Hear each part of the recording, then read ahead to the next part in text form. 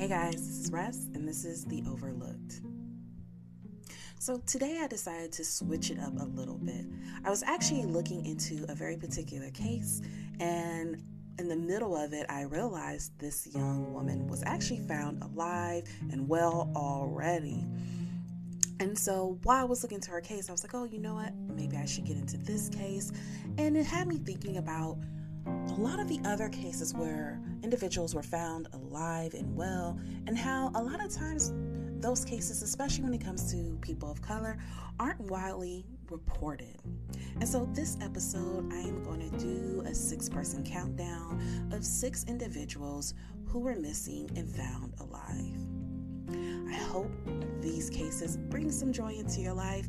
I know a lot of times when we think missing person cases, a lot of times people assume the worst, especially when people have been missing for years.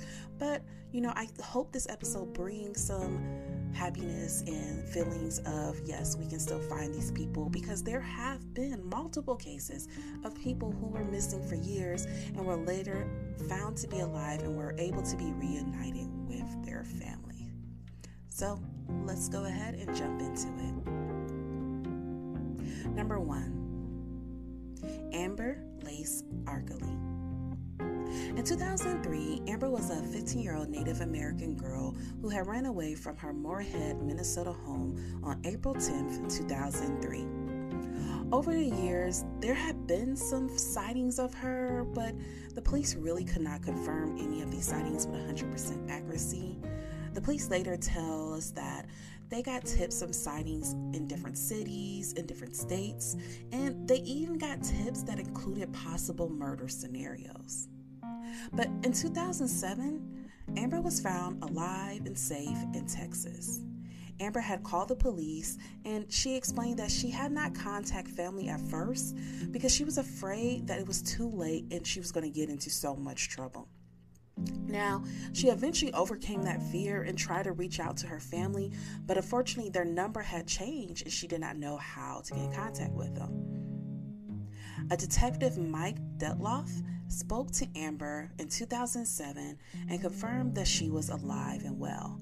She was about 19 years old at this time. Essentially what happened is she called the police because she found out that the police were still looking for her and she was considered missing. It seemed that this was something that was unknown to her until this call. Now, she was able to be positively identified by police, and they were able to get her back in contact with her family. Now, we don't really know the details about what happened between 2003 and 2007. It appears as if the police have some information, but they decided to omit it to protect her privacy.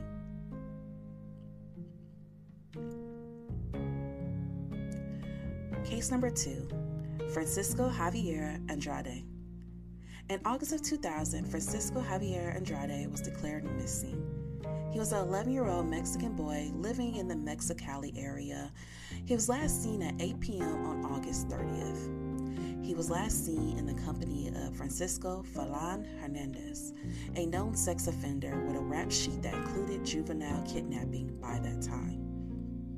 Now, around this time, Falan had sold candy to construction workers during the daytime and then tried to peddle the candy to children in the evening.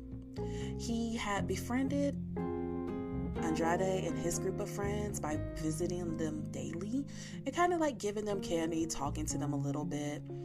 Now, according to a witness, Falan had offered Andrade and another child a ride on his bike, saying, hey, why don't you guys come over to my place? I have a Nintendo game you guys can play. Now, the second child did not want to go to his home, but Andrade apparently had got on his bike and was last seen riding away with Falan to his Mexicali residence. Now, Andrade's family filed a complaint with the Mexican law enforcement within hours of his disappearance. And while there was an intensive investigation, this investigation was mostly conducted in Mexico and Mexican territories because that's where they were living was the Baja region, which was technically, it is a Mexican territory, though it shares a border with Cali. Again, it's really referred to as that kind of Mexicali area, but the Mexican police, they were the ones who originally took over this case, but they did request assistance from the U.S. law enforcement in an effort to locate the child. Now, Francisco Falan was being sought by the FBI in question with the disappearance of Andrade, but no one could find him. Now, around this time, it was believed that he may have taken Andrade and fled to the San Diego area, but they were not found. It seems like there wasn't many spottings or anything.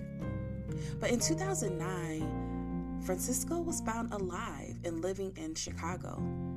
He had no identity papers on the time, but he gave his name to the police and they found his name in FBI database. There was almost no press about this. I was able to find some articles, but the details were given in Spanish. I could find almost no English sources about him being found.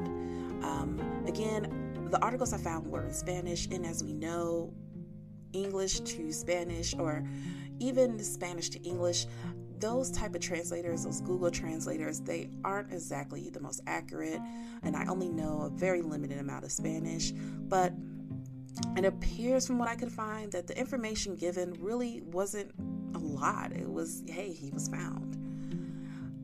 There are a lot of unknowns about this case. We don't really know exactly how Francisco was found. We know he somehow got in contact with the police, but we don't know if he came to the police found him, if this was an effort put in by tips. We have no idea. We also don't know what happened in between the time he disappeared and to the time he was found. Now, when he was found, he was about 20 years old. We're not sure if he ever attempted to make contact with his family or if he ever tried to escape. We aren't even sure how he got to Mexico. Now, there is speculation that he may have been scared to contact police because we are told that he had no documentation when police found him. So it could very well be that he somehow got away from his kidnapper, but really didn't know what to do and really didn't know who to turn to. He was an undocumented Mexican child, and for all we know, his kidnapper could have been feeding him lies and telling him nobody is looking for you, I'm all you have. This is very common with kidnappers, so we're not really sure at what point he separated from his kidnapper. We don't really know what happened to this kidnapper. There is no talk about him ever being found, but we are told that he was found and he was put back in contact with his family. And that's pretty much all the information given on this case.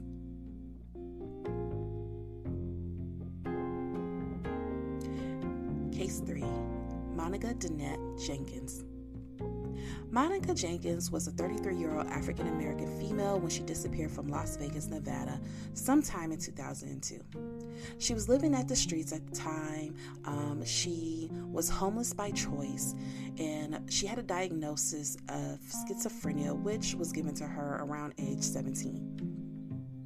After she got that diagnosis, for about a good 10 years, she was okay. Family said she had built a life for herself. She had a job, she had a condo, and she had a car. She was going to therapy regularly, but she was still hearing voices. Now, eventually, Monica started self-medicating. It became clear that she stopped taking her prescribed medication, and she started doing some bizarre things. She had invited a random homeless family to move into her tiny condo, and she started disappearing for long periods of time. Now, at first, her parents would call the police, and they would find her sleeping in parked cars and parking lots and such as this.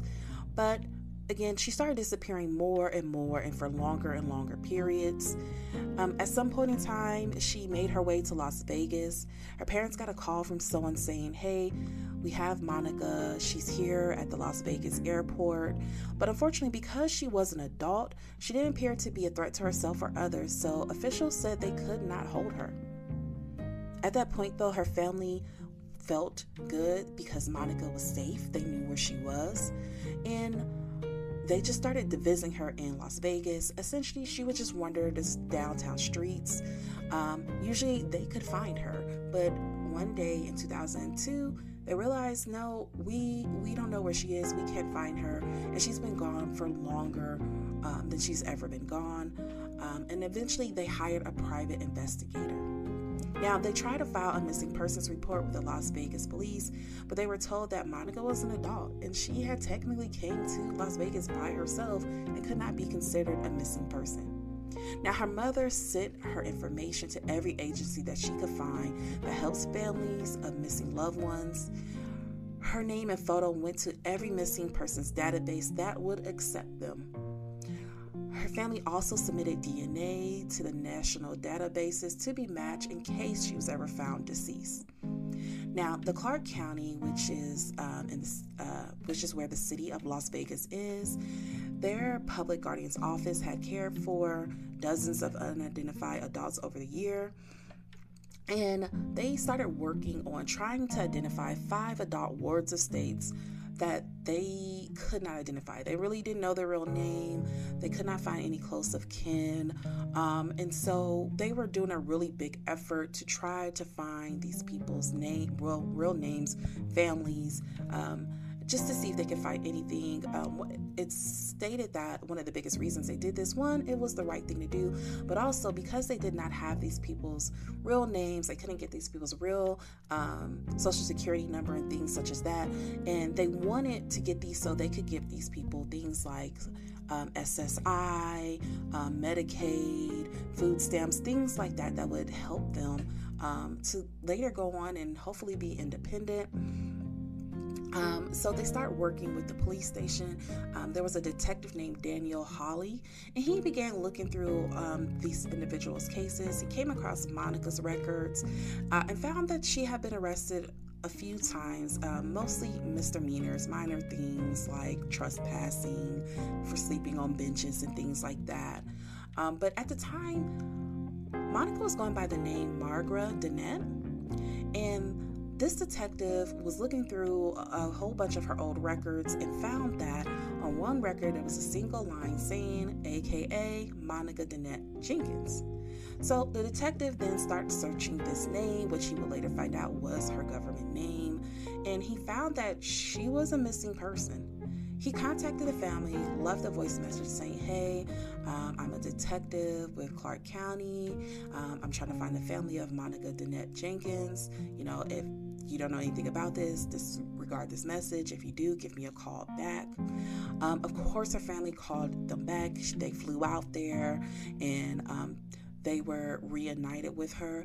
It seems that apparently at first it did not go that well. She kind of panicked, and they said that she kind of had a cussing fit, and she recognized the family, but it was almost like it was kind of traumatizing.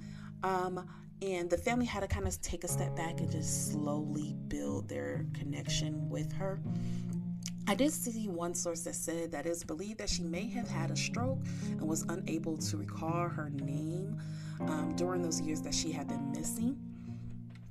And I only found that verified or not even verified, I only found that in one place. But it is stated that she is now in contact with her family, but she remains in the care home. She wanted to stay there. That's where she had built a life all these years. But her family is just happy to know that she's alive and well, and they are able to have contact with her. Case number 4, Arlene Jackson. Now, Miss Jackson disappeared from Los Angeles, California on August 1st, 2003. Now, in October of 2004, she was actually admitted for treatment for infection at Beverly Hospital in Montebello, California.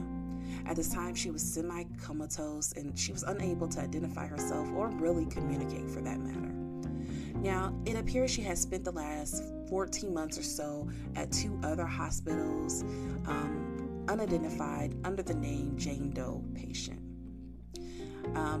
In 2004, pretty much an employee at the Beverly Hospital really wanted to try to identify or see if she had any type of family, and she began searching that Los Angeles Police Department's website, looking for photographs of missing women that match her description. She eventually came across a description that matched Miss Jackson, and she was able to call them, and Miss Jackson was reunited with her family. Unfortunately, that's all we have on that case, but it had a happy ending as her family was able to come and get her and come take care of her. Case number 5. Now, before we get into this case, I do want to say I at first did not want to admit this case to this particular list because there's actually still some controversy over if this person has been found or not. But it was such a fascinating case that I thought, you know what, let's still put it out there. It's a little bit all over the place. Honestly, it's an interesting case. I definitely recommend you go and look it up. There's so much information that I could not fit into this episode. But again, absolutely fascinating case. I highly suggest you look it up if you're into that. Number 5, we're talking about Patrick Kim McDermott. Patrick is a Korean-American male who went missing off a fishing boat off the coast of Los Angeles on July 1st, 2005. He was 48 years old at the time. Apparently, he had went on a fishing boat. The boat was named the Freedom. The boat had 22 other passengers and 3 crew members on it. It said that he was not even noticed to be missing until July 6th when he had missed a supervised visit with his son. The boat had already docked and everyone had got off, and no one had knew he was missing. No one verified, like, hey, we had 23 people, only 22 got off. Now, eventually police, went and questioned the other people on the boat. And basically what we find out is that a lot of contradicting statements were given. Eventually the Coast Guard determined that Patrick had likely drowned. But people were very suspicious of his disappearance from the very beginning. According to articles, he was in debt. And some of that debt include child support that he owed to his ex-wife. A website was launched called findpatrickdermott.com. And this website was launched with the implicit purpose of trying to trap Patrick. Basically, they launched this website so they could track all addresses that logged into this website, and they took these addresses and they were able to map them. Now, during this time, he was reported seen about 20 times in Mexico and Central America. And Dateline NBC, they did a whole special on him. They hired a group of private investigators to try to locate him. Now, in 2010, investigators said they had located Dermott, that he was alive and well, living in Mexico. The lead detective was Philip Klein. He reported that he tracked Dermott down after he noticed a collection of centralized IP addresses that logged into the account. And they, kind of just followed that particular address. And that led them to the Mexican Pacific coast, where they say Dermott has been living under his birth name, Pat Kim. Now, the running theory at the time was that he had faked his death to get out of his financial obligations and with hopes that his son would be able to cash in on his life insurance policy. Now, it is still up to debate if Patrick is alive, and that's because while detectives claims he's alive and well and he has been asked to not be contacted, detectives haven't really provided any proof that he's alive. You'll find in different resources that detectives said that, they were contacted by a representative and they have a letter that was faxed to them. But, anybody can fax anything. Detectives also say, they found him in Mexico. They were able to get in contact with them. They have recordings, voice recordings, and so forth. But it seems that no one else has heard these recordings. At the time of his disappearance, Patrick was actually dating actress Olivia Newton-John. And in 2001, actually, she did an interview where she states that she came to facts with the term that he is dead. And even his ex-wife has said that she too believes he is dead. She believes that the main investigator That's investigator Philip Klein, that he is just a investigator that's out for fame, and that she's found out that he's actually a known liar. And she believes that he is trying to get famous off the tragedy that has impacted her family so much. And the reason she says this is because he actually went on to write a book about Patrick's disappearance called Lost at Sea. And the investigators claim that no, they have proof because there's, these two photos of him. But it should be mentioned that the first photo that kind of took the world by storm when it came out, and people were like, yeah, that definitely looks like him. There was even a magazine that hired a professional analyzer that said, yeah, this definitely seems like this is him in this photo. But it actually ended up coming out a couple years later that a Canadian tourist who was in Mexico at the time came forward and was like, hey, that's a picture of me and my wife. Now, there is supposedly a second photograph. I have not been able to find this photograph. I keep coming across the first one. I keep finding links to this photograph, but all the links I found are broken. But I was able to find a thread on this case on Reddit with people who claim that they saw the photograph, and pretty much all the commenters are like, yeah, I don't see how this proves this is him. It's apparently the picture looked very dated. It was grainy, and it wasn't really a very clear picture, it appears. So honestly, we really don't know 100% sure that he is alive and in Mexico. Again, there's a couple different investigators that all seem to claim this, but family has said that, no one has actually came forward and gave her real proof, any real evidence. His case is technically still open. Lastly, we're going to go over the case of Karana Gilliam. Karana was 1 year old when she disappeared with her mother, Sherry Lynette Stout, from Elizabeth, New Jersey on January 13, 2005. Karana and her mother lived on South Street when they were reported missing by her mother's boyfriend on January 13, 2005. She and her mother were last seen that morning, but no other details are really given. Now, in 2009, Karana was found living in the Bronx with a family who was connected to her father. According to the family, the father essentially came with Karana one day and was like, hey, can you guys watch my daughter for a few days? But he never returned. Now, it was later found that he had been arrested and sent to prison on drug charges. And that family that was taking care of her said they tried to track down the family for the child when the father had not came back and after a couple weeks, but they didn't find anything. Now, the reason they didn't find anything is because dad had given her a false name. The family believed Karana's name was Corona Brooks instead of Karana Gilliam. And when they couldn't find anything, they just kept her and raised her. Now, Karana was found because her father eventually came forward in 2009 and gave information on where she could be found to the police. The police, of course, they went there, they checked it out, they used DNA testing and were able to find that that was her, and she was able to be reunited with her mother's family. Now, it's still unclear how her father got Karana in the first place, and her mother is still classified as missing, and there is no information on what happened to her mother, where is her mother, or the whereabouts of their mother. Her father has never given any information about Sherry Lynette Stout, her mom, who is still considered missing. What we do know is that Karana is now being raised by her mother's family. She's in good care and good health. Now, I hope you guys were able to hear these stories, and hopefully they gave anybody out there who has a missing loved one some hope. And hopefully for those of you guys who listen, and because you guys also want to know what happened to these people, you guys are also looking the streets for these people and searching John Doe, Jane Doe websites to see if you guys can help families by matching them and so forth. There are lots of stories, and eventually I'll come back and I'll do a part 2, because there are lots of stories of individuals who are later found.